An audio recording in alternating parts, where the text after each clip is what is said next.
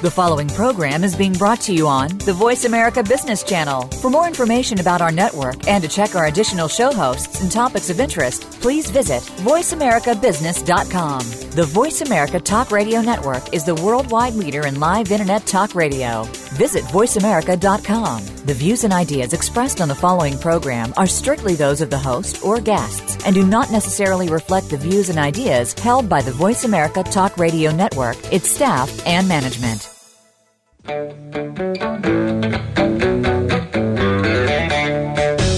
Welcome to Wagner and Winick on the Law. For the next hour, Monterey College of Law's Dean Mitchel Winick and law professor Stephen Wagner will discuss current legal events and public policy issues that are affecting our daily lives. They will not provide individual legal advice. If you have a specific legal problem, you're encouraged to contact a lawyer for legal assistance. If you do not have a lawyer, contact the local bar association or lawyer referral service in your community for recommendations. And now, here's Wagner and Winick on the Law. Good day. I'm delighted to welcome you today to another edition of Wagner and Winick on the Law. Stephen Wagner is on a break today. As we've said before, sometimes he heads out to be dad. And this weekend, he is tennis dad with his daughter, who's a promising young tennis star again, coming into the high school ranks. So it's just me from the Wagner and Winick part, but I am delighted that today we are introducing a new aspect of our show across the voiceamerica.com network. We have added a component called International Crossroads, and a voice that you've heard on our show a number of times as an expert guest is joining us as a guest co-host at least twice a month, international attorney Michael Cohen. Michael, welcome to our first edition of International Crossroads. Thanks, Mitch. It's great to be here, and this is extraordinarily exciting to have the opportunity to bring in guests on a regular basis who stand at the international crossroads and somehow have managed to break through them and accelerate positive change in some area of the world that leaves us all better off, or the planet better off, is a wonderful subject matter for our show. And we've talked about it before. There are so many times that international law is right there on the headlines of the daily paper.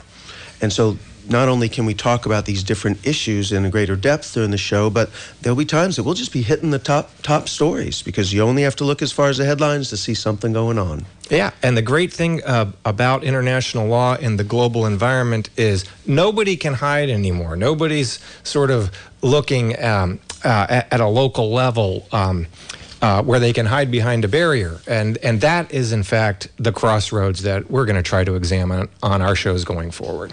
Well, I'm I am very excited that we've picked a topic today that is a perfect place to start as far as international law. But being a coastal community, as folks know, we originate this show in Santa Cruz, California, one of the world's greatest coastal zones. So what's our first topic this week? So our first topic and our first host, our first guest, is Susan S. Jackson, the president of the International Seafood Sustainability Foundation. And she's a remarkable woman who stood at the international crossroads in 2008, where there was, at least in the views of many, a perceived problem with something we all take for granted, which is tuna and its long-term sustainability. Well, since I am an avid sushi eater, I could eat sushi every meal, every day. I'm going to have to ask Susan sooner or later today whether I'm part of the solution or part of the problem. Yeah. But so I'm delighted. We have Susan Jackson, as you said. She's president and member of the board of directors of the International Seafood Sustainability Foundation, ISSF. As you said, she's done that since 2008. And some of the things I think is just amazing is that this action has taken Susan not only around the country but around the globe, since, as we're going to learn from her, that tuna do not follow national boundaries. So Susan was a featured speaker on sustainability at prominent events such as the Rio Plus 20 Global Environment Facility meeting in Washington, D.C., Rome, and Mexico, European Union's Fishing Capacity Less is More conference, and she's presented for the World Bank, the United Nations Food and Agriculture Organization, and the Senate Oceans Conference. Susan, welcome. Thank you. It's a pleasure to be here. Yeah, and Susan, I should say, thank you for actually dropping in to Santa Cruz here en route to Bangkok, I believe, next week. So we're really pleased to have you here in the studio in person. And I have to say that this isn't exactly a direct line, Susan, between where you live and Bangkok. Although, I guess it's almost... It's not too bad. Not too bad. So, Susan, tell us a little about starting this foundation. Your background, which I didn't mention, is you're an attorney, as Michael and I are. Mm-hmm. So you must have come into this work initially as an attorney. I did, actually. I started my career out as a litigator and was in the law department of the H.J. Heinz Company, which at the time owned StarKist. And I was assigned to be the lawyer on the StarKist business. So you were Charlie's lawyer. I was. I never thought of it like that. That's tremendous. I have a new Facebook profile now. But yes. And so I spent 4 years doing the legal work for the StarKist business unit and then was asked to move over to a business role. So I still keep my license up, so I still am technically a lawyer, but I haven't actually been a lawyer since 2001, and I've been involved in the tuna industry, first in the business, and then now on the environmental and sustainability side since 2008. So we're going to talk about the details of what your organization does, but one of the things that really caught me in your bio, and it's repeated a number of times, and I have to believe it's a part of the foundation of what you did, is the word collaboration comes up over and over. So I know nothing about the management of tuna on a global scale, but it would seem to me that there are a lot of different players in this game, and that collaborative piece must be really important. Talk to us a little about that. Sure. Well, I think collaboration is critical, but I think ISSF was one of the first groups that took those disparate voices, those different players, from sort of the rock-throwing mentality into the looking for what we can do in common and work together mentality. Because if you think of a typical sort of issue, any issue, pick any environmental issue, not fisheries, it doesn't matter. You have governments trying to regulate. You have people in industry trying to do their business. You have NGOs who are very, very interested in a cause or a purpose. Some of them are trying to solve it. Some of them NGOs are non-governmental organizations. Yes. So some of them are trying to raise awareness. You have scientists trying to tell people what to do. And at the end of the day, you have me at the sushi bar wanting to have my tuna. Exactly. But, people are really good about planning about problems, but not so good necessarily about pulling together to develop a solution. And that's really what ISSF has been about since the very beginning. First of all, from the industry side, we started with the 8 largest tuna companies in the world that represented major purchasers of every species of tuna from every ocean except bluefin. About 50% of the total volume with those 8 companies. And they had spent their entire corporate lives fighting against each other, but they realized that on sustainability and conservation, they needed to work together with the government regulators and together with the environmental community and together with the scientists. And I always like the question, I don't ask people what the other groups are doing wrong. I ask people, look around the table, what can every other group around this table do that helps you do your job better? That's really interesting. So, Michael, take us into the international law aspect of this. As we were talking before the show started, the tuna aren't following the treaty boundaries. Yeah. So, rather than Susan, why does tuna stand at the international crossroads? So, one of the really cool things about tuna is an individual tuna, as well as a stock of tuna, the whole big group, will swim entirely across an ocean basin multiple times in its life, really, really long distances. And when you look at the ocean and you understand the different laws that apply, first you have a country that may be a collection of islands. And if you draw a line around the outermost perimeter of the island, the inside of that has the legal significance of Lake Tahoe. I mean, that's a national water, and they can do whatever we could do in Lake Tahoe. Then you go out 12 miles, That's known as their territorial waters. Then you go out 200 miles, and it's called an exclusive economic zone. And then all the waters that's none of those are the high seas.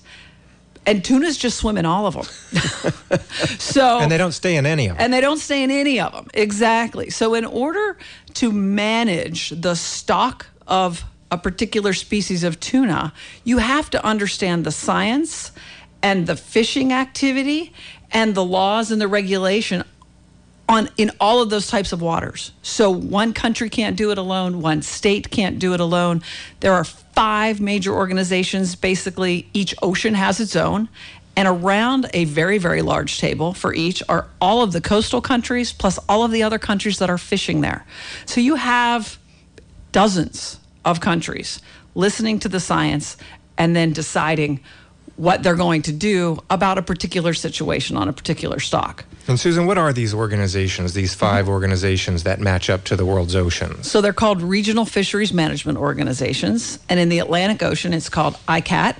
In the Indian Ocean, it's the IOTC, Indian Ocean Tuna Commission. In the Eastern Pacific, it's called the IATTC. In the Western and Central Pacific, it's the WCPFC. And in the Southern Ocean, CCSBT. A lot of letters. I'll never use them Well, with again. that alphabet soup, we're going to go out on our first break. When we come back, you're listening to Susan Jackson, and we're talking about not just the law of the sea, but in this case, the law of seafood.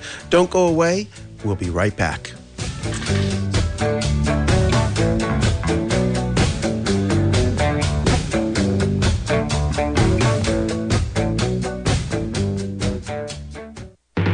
Deciding to go to law school brings up questions like, can I afford it? Will I be prepared to take the leap and open my own office when I graduate? I'm Wendy Law Revere, Dean of Admissions at Monterey College of Law. Have you ever dreamed of being a lawyer? We at Monterey College of Law can help make that dream come true with professors who are practicing attorneys and judges. They mentor our graduates. But don't take it from me. Hear what recent graduate Creighton Mandeville says. I wasn't crippled in debt coming out of Monterey College of Law. I came out of it with no debt. I was able to do some working during that time and some savings, so I exited law school with no debt. I did feel prepared coming out of law school. I started helping friends with the issues that came up for them, and Monterey College of Law has so many great faculties and things that there were resources for me. There's never been a better time to become a lawyer. Call us today at 582-4000. That's 582-4000. Or visit us online at montereylaw.edu. That's montereylaw.edu.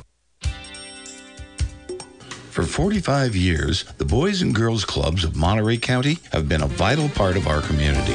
The club's mission is to inspire and empower the youth of Monterey County to realize their full potential to become responsible, healthy, productive, and successful citizens. As just one of the club's programs, more than 12,000 children and families have enjoyed safe after-school care at the Boys and Girls Club's Salinas Clubhouse. The Boys and Girls Club of Monterey County is very excited to announce that Monterey College of Law is providing one full tuition law school scholarship each year to a former Boys and Girls Club participant. For more information about this exciting opportunity, contact President and CEO Donna Ferrero at dferrero@bgmc.org or call 831-757-4412. Beginning with the Continental Congress in 1774, America's national legislative bodies have kept records of their proceedings. Did you know that these records are available to you online for free? This is Mitchel Winick, co-host of Wagner and Winick on the Law, with a reminder that there are times that you can take the law into your own hands. Congress.gov is the official website for the U.S. House of Representatives and the U.S. Senate. It is published by the Library of Congress and includes the public records of the U.S. Congress, the Government Publishing Office, and the Congressional Budget Office.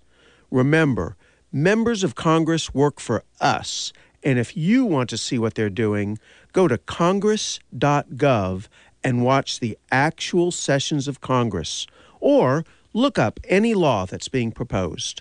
That's congress.gov, CONGRESS.gov. Are you ready to start law school now?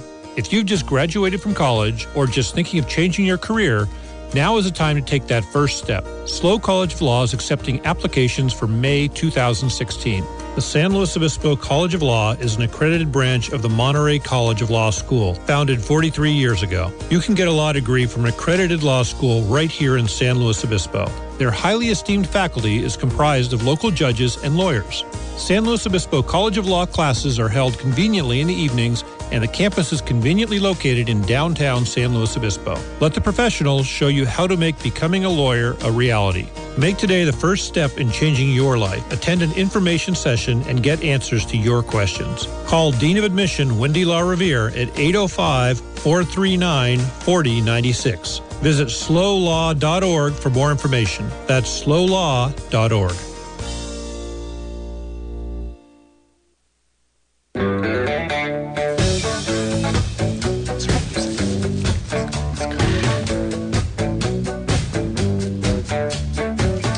Welcome back. You're listening to Wagner and Winick on the Law. This is Mitch Winick, Dean of Monterey College of Law and San Luis Obispo College of Law. I have as my guest co-host today international lawyer Michael Cohen with the law firm of Shepard Mullen. And we are delighted to have as our guest today Susan Jackson, who is president of the International Seafood Sustainability Foundation. And Susan had just started talking to us about how complicated this idea of managing seafood, and in this case, tuna, particularly on a global scale. So, Michael? Yeah, so Susan, tell us a little bit about the law behind tuna. You mentioned these 5 organizations that are responsible for managing the species across the world's oceans. What's the force of law behind these organizations? What are they? Well, they're international treaty bodies, actually. And so the overarching governing documents would be the UN treaties on the law of the sea and the fish stocks agreement, and then they get trickled down to other treaties that govern a particular convention that is an RFMO. Got it. So let's take one of them, for example. This is UN Convention Treaty Law. This is the heart of the international crossroads. We're talking about nations attempting to cooperate or not cooperate by bilateral and sometimes multilateral agreements that they reach between each other. And they reach those agreements here with respect to fish. So let's say the United States must belong to more than one. Scores. Right? Scores. I think, right? yeah. Why is that? Well, the United States has a lot of coast, for starters. Got a lot of coast. Got a lot of, on 2 oceans, at least, and then some more with territories, right? Right. So why are these conventions effective? Well, it depends. A lawyer's pause. Yes, a lawyer's pause. With the following with "it depends." I know. See, I remember a few things. They all have positives, and they all have some things to work on. But at their heart, you have to understand that it is a collection of governments sitting around a table. And the governments are a collection of constituents sitting behind the person at the government at the microphone. So each government, you may have a country that's primarily a coastal country that's concerned about boats fishing in their waters. You may have a country that's primarily a fishing country that's their constituents are, most concerned about just being able to fish. And some countries are both. And some countries are good conservationists, and some countries don't give a darn, right? Well, and some countries have a food security issue. And some countries, it's economic security issue, and some countries are importing and consuming states. So there's many, many issues at play. So how can they be effective? So Michael, but you're talking about, and there's no such thing as treaty police. Right.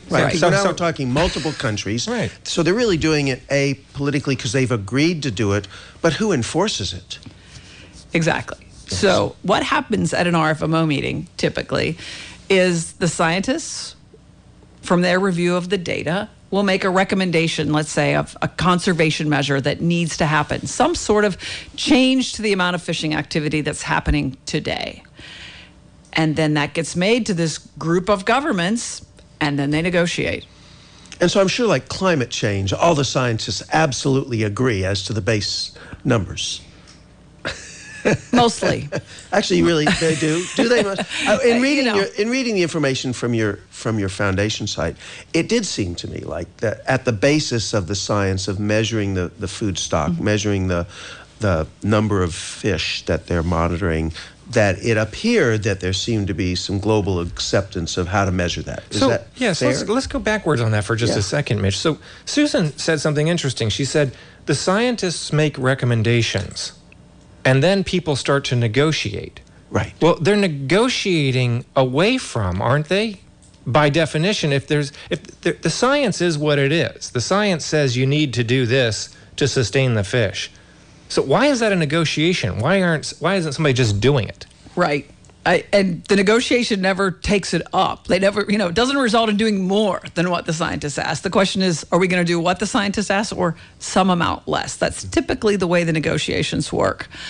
One of the big pushes that our organization and others are working on now is something that's called a harvest control rule. So you can agree before there's a problem, because in theory it should be easier to agree then, that when the stock gets to this point, then this is what will automatically happen. And if the stock gets to that point, then that is what will automatically happen, so that you can try to take some of these emotional politics at the time out of it and start to make things more formulaic. Okay, so here's the problem I think that you're identifying, if I'm hearing it, is that there is firm science that knows how to manage a migratory species across the world's oceans. But politics, international politics by treaty, international law, then plays a role in changing that science, as if they're negotiating down the law of gravity, and every once in a while we can go up in the air. But whatever they're doing, they're playing with something that's at least relatively straightforward, and what becomes a sustainability issue then becomes an international political issue, and that creates potential for logjam. Yes. And then, if you get over that hurdle, okay, so you get all the countries to agree, and they agree to do something. How many times has that happened in the world of history? A lot, actually, and it's happening more frequently, so that is good. We really are starting to see some progress in that part of it.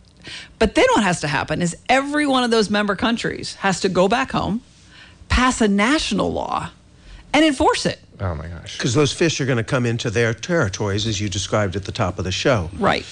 And so that becomes, then it's political over again, because then you have the lobbyists from the business industries of that country. And I guess that's part of what you were doing when you were initially a lawyer for Heinz. Yep. Is that you were making sure that those laws didn't eliminate your business opportunity. That's something that can be an issue, that can be a concern. And around here, we have a lot of independent fleets of fishermen who serve those industries. So it really comes down. I have a good friend here in town, and he has 4 boats. And when there's certain seasonal changes, and they come down and say the season's been delayed for 3 weeks, those boats, those families are sitting idle. It's not that they have something else to do with those fishing boats when they're left at the dock. Sure, there's a lot at stake. I mean, as Susan said, that's a localized economy that's impacted by a sustainability measure. Right, and that is the exact kind of concerns that those national negotiators are hearing in that group that's sitting behind them. And take a national political will out of it, sometimes it's capacity building as well. You have developing coastal countries that don't have necessarily the infrastructure or the rule of law or the governance or trained prosecutors or trained police or ships to go out and look at what's going on in their waters to effectively enforce the rules that have been passed. So there's a lot of capacity building and partnerships that has to happen as well, so that measures, when they are adopted, are actually implemented effectively. So as a foundation, so which part of all of that do you guys tackle? Because that seems like an incredibly complex and challenging piece. So what does your foundation do? So we do all of that. The International Seafood Sustainably Found. And you must have thousands of people. No, I saw in there. You don't have thousands of people. No, we don't have thousands of people, but we do have 26 now, about 75% of the world's tuna processor. Okay, hold on to that. We're going to come back and talk about how you do what we've just described as a complex issue right after this break. You're listening to Wagner and Winick on the Law on voiceamerica.com. We'll be right back.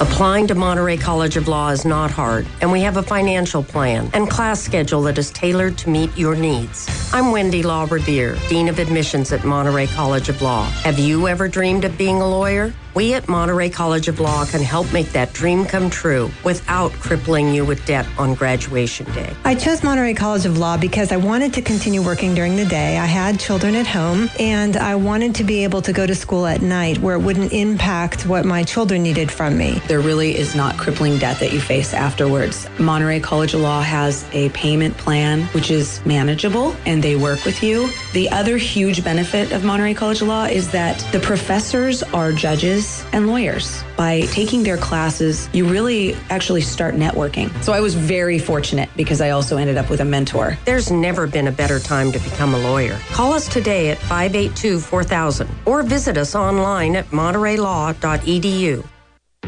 For decades, the students at Monterey College of Law have graduated and gone on to pass the bar and become successful attorneys. However, not everyone goes to Monterey College of Law to become an attorney. I'm Wendy Law Revere, Dean of Admissions at Monterey College of Law. We also offer students our 2-year Master of Legal Studies degree, which can enhance their chosen careers. I was working as a deputy coroner for San Mateo County as a death scene investigator, and I wanted a better idea of the legal issues that were involved in forensic investigations. Everything about Monterey College of Law was accommodating to the course of study I was trying to find. I graduated from Monterey College of Law with no outstanding debt. I'm working as an investigator for the San Mateo County Private Defender's Office, performing indigent defense investigations. For more information, call us today at 582-4000. That's 582-4000. Or visit us online at montereylaw.edu. That's montereylaw.edu. If you are a small business owner, you're subject to many of the same laws and regulations that apply to large corporations. Where do you go for help? This is Mitchel Winick, co-host of Wagner and Winick on the Law, with a reminder that there are times that you can take the law into your own hands. SBA.gov is the website published by the Small Business Administration. It provides a wealth of information for small business owners, including employment and labor law, intellectual property law, online business laws and regulations, environmental regulations, workplace safety, and foreign worker eligibility. Of course, SBA.gov is not a replacement for having your own business attorney, but it is a free resource that may help you realize when you need to consult an attorney. SBA.gov. Have you thought about a law degree? Did you know you can attend an accredited law school right here in San Luis Obispo? And you can begin classes in May or in August. I'm Wendy Law Revere, Dean of Admissions of San Luis Obispo College of Law. San Luis Obispo College of Law is a branch of Monterey College of Law, an accredited law school established 44 years ago. At San Luis Obispo College of Law, we have convenient evening classes, Mondays through Thursdays from 6:30 to 9:30 p.m. We have a tuition rate guarantee program that freezes your tuition rate when you begin and protects you from annual tuition increases. We also have payment programs that allow you to make monthly payments or apply for private student loans. At San Luis Obispo College of Law, our faculty is composed of highly esteemed local lawyers and judges. If you've been thinking about a law degree, find out now if San Luis Obispo College of Law is your law school. Attend one of our information sessions and get answers to your questions. Or call me, Wendy Law Revere, at 805-439-4096. Visit slowlaw.org. That's SLO law.org. It is one thing to argue with your friends at the bar, but have you ever wondered what it would be like to argue in front of the United States Supreme Court? This is Mitchel Winick, co-host of Wagner and Winick on the Law, with a reminder that there are times that you can take the law into your own hands. Oyez.org, spelled Oyez.org, is a website published by the Free Law Project at Chicago-Kent School of Law. You can go to oyez.org and listen to 60 years of actual oral arguments at the United States Supreme Court. Written summaries are provided for cases that go all the way back to 1789. oyez.org also provides biographical information on every United States Supreme Court justice and offers an online tour of the Supreme Court building. Go to oyez.org to see if you have what it takes to present a winning argument.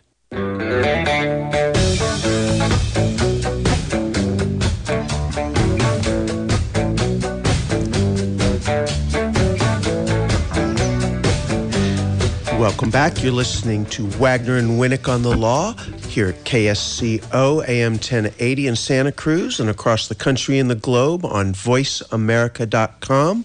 This is Mitch Winick, co-host of the show, and I have my guest co-host today, Michael Cohen, who's an international lawyer and our guest host for International Crossroads. And today we have as our guest Susan Jackson, who's president of the International Seafood Sustainability Foundation.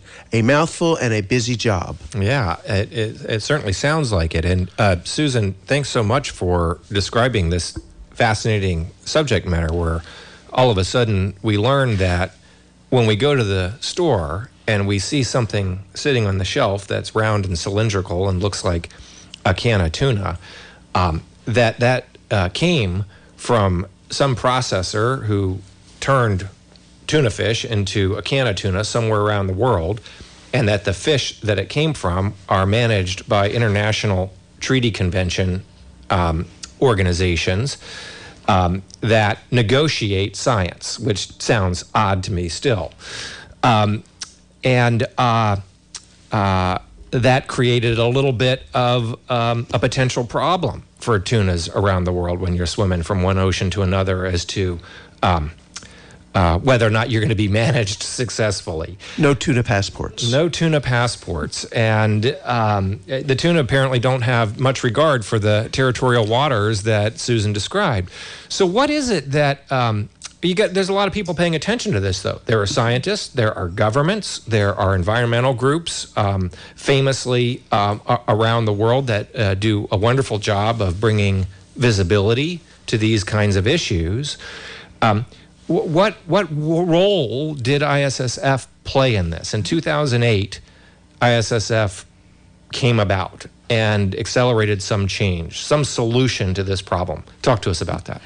So the number one rule or philosophy of ISSF is, with all their foibles, RFMOs, regional fisheries management organizations, these treaty bodies are the group that needs to manage tunas. Because of the way tunas are, that just is what it needs to be. So, recognizing that you have a collection of governments and each government has a collection of voices, we want to help those governments do what they need to do to effectively manage tunas. And the first thing we felt we could do is make sure that as many governments sitting around the table would hear from as many voices as possible sitting behind them a request to do the same thing, which is what the scientists said.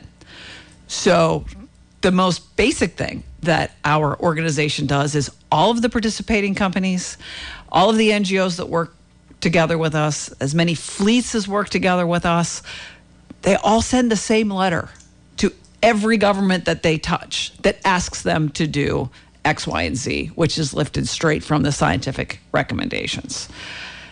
Then we also have a collection of advisory bodies that talk to the board. We have the industry advisory body, that's the processors. But we also have a collection of scientists where we have some of the leading scientists from each one of these RFMO regions that form a scientific advisory committee, and we've helped fund their work and globalize the science, make sure that all the oceans are talking to each other and helping to fill gaps in data and science so that the scientists can give the best scientific advice that they can. For example, the participating companies, they send all their purchase data down to a vessel and a trip and a species and a size. within a month of the close of the calendar quarter, where official government statistics take 18, 24, 36 months to come in. Sometimes they don't come in at all. So that just seems like an astounding amount of collaboration, particularly in the corporate structure. It is. Yes.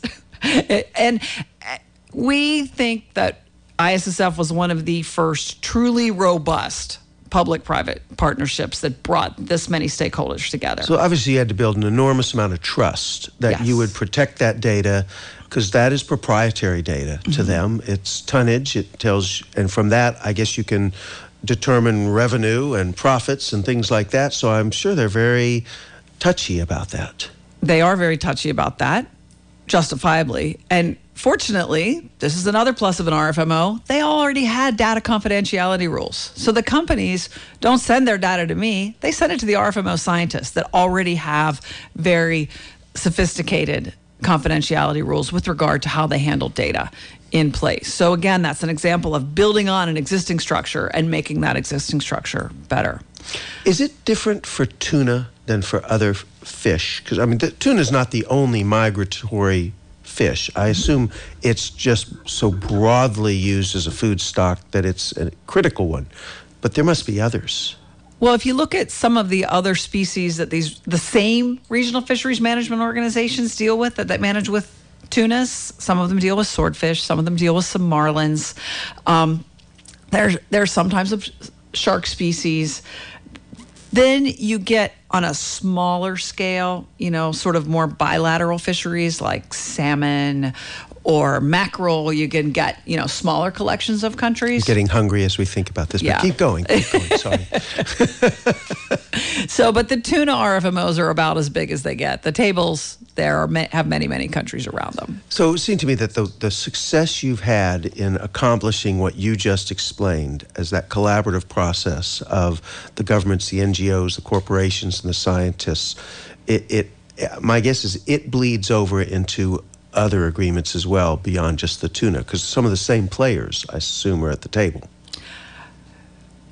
Yes, I mean, a lot of the governments are the same. Not necessarily a lot of the industry, maybe some. Definitely some of the NGOs are the same, and some of the scientists are the same. So, for example, we fund stock assessment methods workshops, sometimes on tuna, but sometimes broader than tuna, for example, or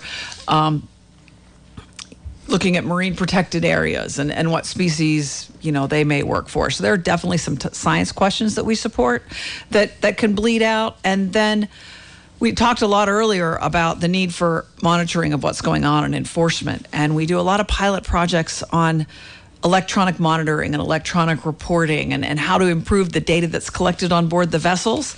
Some of that is pooling what's already been developed in other fisheries and applying it to tuna fisheries, as well as then us funding some of it in tuna fisheries that can go out and be applied in other fisheries. And what role do the environmental community play in your organization?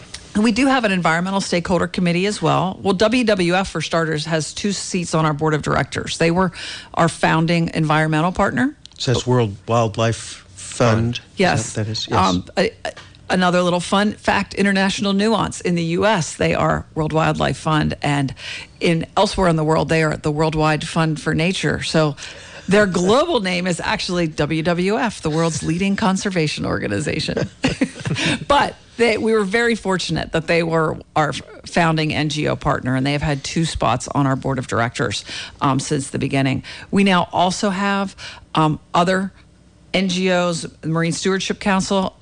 One of their executives is on our board of directors and scientists as well. But we have just like we have a scientific advisory committee, we have an environmental stakeholder committee. And in addition to WWF, we have other NGOs such as Fishwise, who's right here in Santa Cruz, and Monterey Bay Aquarium Seafood Watch. Jen Kemmerly, who heads that up, is the chair of our environmental stakeholder committee. SFP, which is the Sustainable Fisheries Partnership, Shark Advocates, a number of, turtle, seabird, shark specialists. So that kind of helps us get some insight from the environmental community. And again, it's all about trying to align our messages and advocacy with theirs, partnering with them. They have on the ground, you said you don't have a very big staff. How do you get all this work done? Right. Well, we have companies, but we also have NGO partners, and we have the science partners. And, WWF is in many, many countries, and they have programs on the ground. And we're a partner in a really cool project with the FAO, WWF, and the Global Environment Facility, where we're going around and giving science workshops to fishery managers and fishery scientists in developing coastal states, starting to teach them about these other harvest strategies and other ways to manage tuna fisheries. So it's partnerships. They can really expand your reach. So not to make light of it, but as we're getting ready to go on to another break, I'm sitting here listening to you talk about this, and I'm sure Michael has experience as well. Your children have probably learned a lot about tuna over the years. So do they take those sandwiches to lunch, or after mom's talked about saving tuna worldwide, they just take PB&J? Oh, no. When they were little. I know they're older now. Then and now, they're both large consumers of tuna in all of its forms. I was also surprised, getting ready for this, that I saw that NOAA. So I think of NOAA as weather, and yet NOAA has an enforcement area, and NOAA is involved in this. I'm sure they're one of those you deal with in the United States. So we'll talk a little more about that, and I want to talk about bycatch process. I'd never heard that term before, but that's fascinating. After this break, you're listening to Wagner and Winick on the Law. Don't go away. We'll be right back.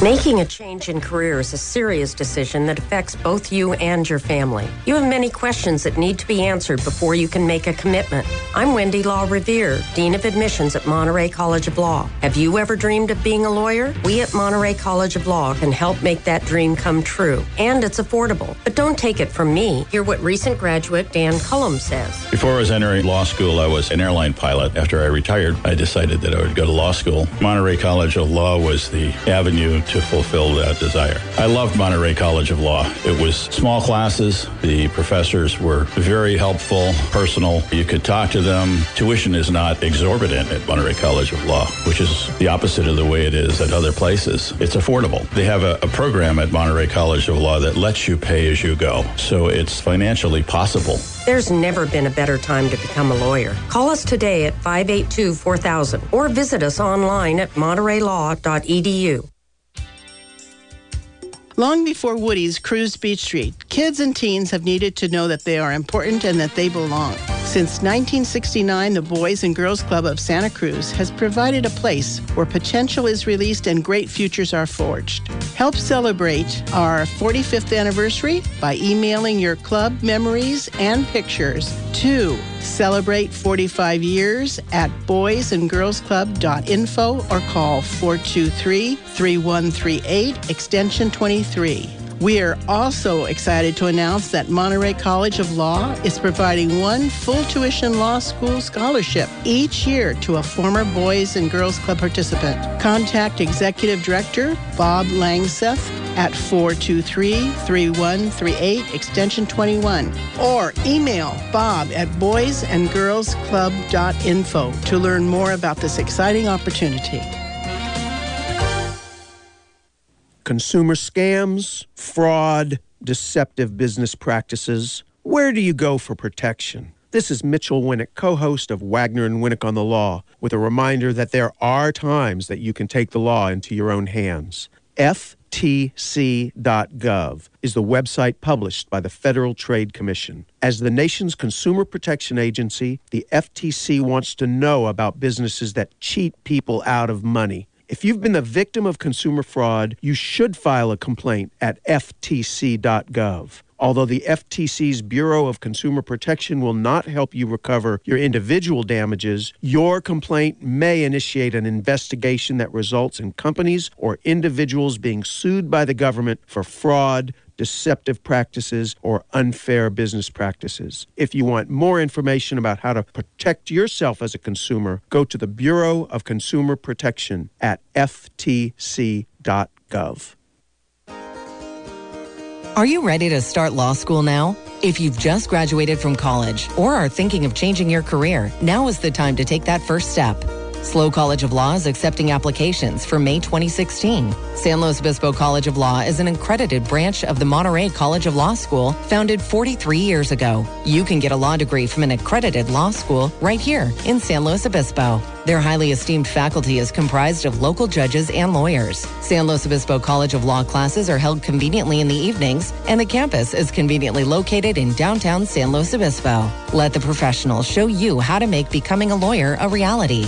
Make today the first step in changing your life. Attend an information session and get answers to your questions. Call Dean of Admissions Wendy Law Revere at 805-439-4096. Visit slowlaw.org for more information. That's slowlaw.org. The U.S. Constitution has recently created national headlines in the debate about filling the vacancy created by the sudden death of Supreme Court Justice Antonin Scalia. The president and certain members of Congress are at odds about what the Constitution requires when there's a vacancy on the Supreme Court. Who is right? And how can everyday citizens be informed enough to know the answer? This is Mitchel Winick, co-host of Wagner and Winick on the Law, with a reminder that there are times that you can take the law into your own hands.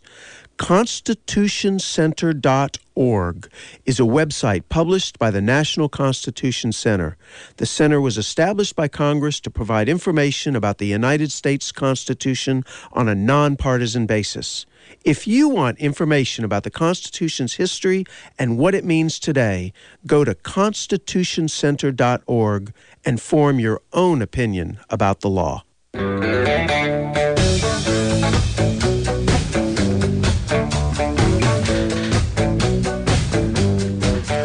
Welcome back to Wagner and Winick on the Law. This is Mitch Winick, the Dean of Monterey College of Law and San Luis Obispo College of Law. I have my guest co-host today, Michael Cohen, who's an international lawyer with Shepard Mullen, and today we've been just delighted to kick off our series on International Crossroads, which will be a twice-a-month series where we talk about issues of international law, which affect all of us almost as much as our domestic law does. Today, in kicking that off, we're just delighted to have Susan Jackson, who's the president of the International Seafood Sustainability Foundation. And before the break, Susan, I was asking about this concept of bycatch, because we talked about a little during the break that little did I know that there are 7 species of commercial oceanic tuna. So there's more than just Charlie, 7 species of this, and 23 substocks of tuna. So tuna is pretty complicated, but along with it comes all of these other fish and mammals that get caught up in this discussion or in their nets. Yeah, exactly. What is bycatch, Susan? So it depends who you ask. That's part of the problem with the whole discussion around bycatch is people define bycatch in all sorts of different ways. ISSF defines bycatch as catching something when you're trying to catch tuna, catching something that's not tuna. Well, that seems like a pretty simple answer. You would think. Tuna, but, not tuna. Right. Well, international governments need to negotiate it. Tuna, not tuna. And when you read articles or scientific studies about bycatch that are attempting to compare bycatch rates, you have to make sure that they're defining it the same, because most often they're not. One study to the other. So that is a really key question. The other thing you have to keep in mind is that all fisheries have bycatch. That just is a fact. And there is no magically perfect fishing method. They all have things that are good about them, and they all have things that need to be improved. And bycatch is one of them. But within bycatch, there's 2 different kinds. One is, I caught something I didn't mean to catch. It's not a tuna, but it sure tastes good to somebody, and the stocks are healthy, or at least we ought to be collecting data about it and making sure the stocks are healthy and manage them, and we sure as heck shouldn't be throwing them away. Okay, so that's one kind of bycatch. You have it. It's been hauled in. It could be used for food stock. It's valuable. It's a commodity now. And I get that. There are places in the world where that's happening. Off the coast of West Africa, very, very vibrant markets for the minor tunas and the mahi-mahi and the rainbow runners and the other things that are caught. The counter argument that people will make will say, tuna fishing's terrible. Look, there's a 9% bycatch rate. Well, that's because it's in West Africa where people are eating it. So that's why I'm saying it's complicated and you have to kind of peel through it. So what they're thinking of is things such as the sea turtles that we hear a lot about, and dolphins and things that we do care about protecting. There are other types of bycatch, which while their rate may be very, very small, even if you catch one of them, it's really, really bad. Mm-hmm. And that is some certain species of sharks or manta rays or whale sharks or turtles. So there's oftentimes not a lot of interaction, but you really need to work on minimizing or eliminating that interaction. But tunas are caught by purse seine nets, and those are the big boats that have the big net that circles a school of tuna. And in fact, that's what we see when we go down to the historic section of Monterey, because I think it was purse seiners that they used to catch all the sardines, if I remember correctly. So when a purse seiner's catching tuna, on any one fishing trip, they'll catch a free school. They'll catch tunas that are aggregating around some log or something, dead animal that's just floating on the top. Some will catch tunas that are associating with dolphins, so they'll look for dolphins. And some will actually put in the water something they make, and they'll put a little radio beacon on it, and it becomes what's called a FAD, or a fish aggregating device. Purse seiners catch all that, all those different ways. Then there's long lining, and there's pole and line, and there's gill net caught tuna. Each one of them has different types of bycatch interactions. So there's not a single one that's doesn't have any bycatch. So it sounds like... What does ISSF do? I was about to say bycatch. Yep. Yeah. So ISSF, first of all, with regard to advocacy, we're working on making sure that the bycatch mitigation measures that are known are actually required. And in long lining, for example, there's a lot of mitigation measures that are known for sharks and turtles and seabirds. Making sure that they're required and that those requirements are implemented is mostly where we're focusing there. On the purse seine side, we're working, especially with fish aggregating devices or those floating object sets, because that's a relatively new development.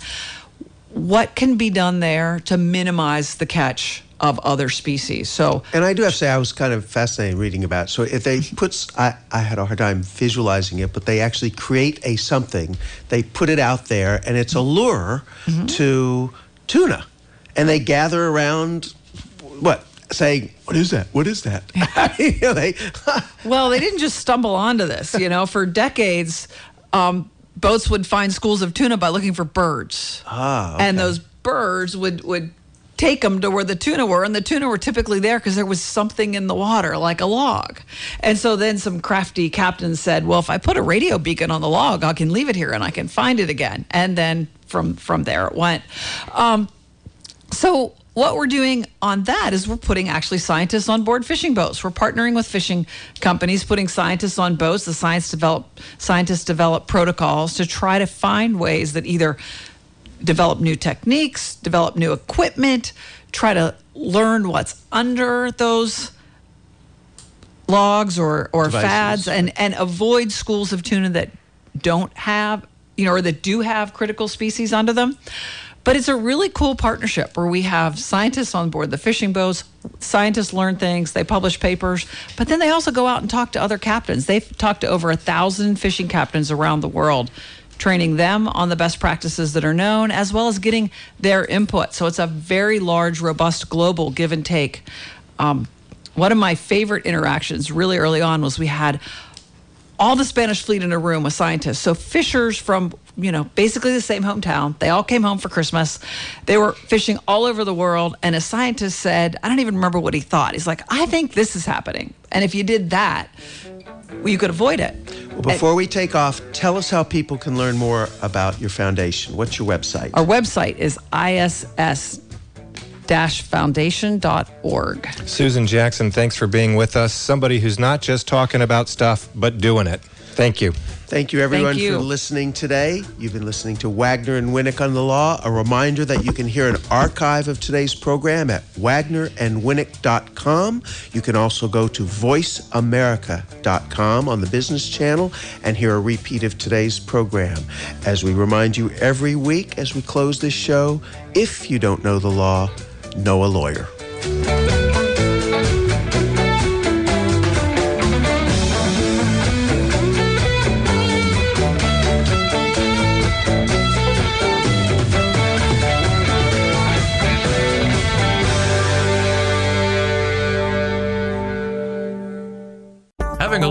court is always a good idea.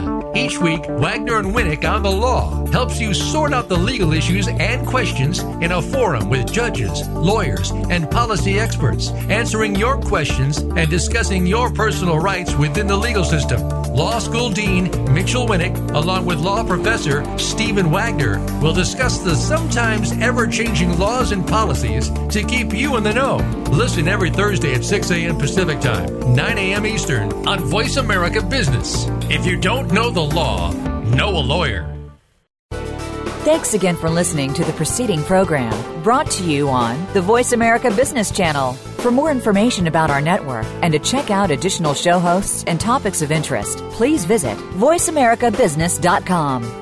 The Voice America Talk Radio Network is the worldwide leader in live Internet talk radio. Visit voiceamerica.com. The views and ideas expressed on the preceding program are strictly those of the host or guests and do not necessarily reflect the views and ideas held by the Voice America Talk Radio Network, its staff, and management.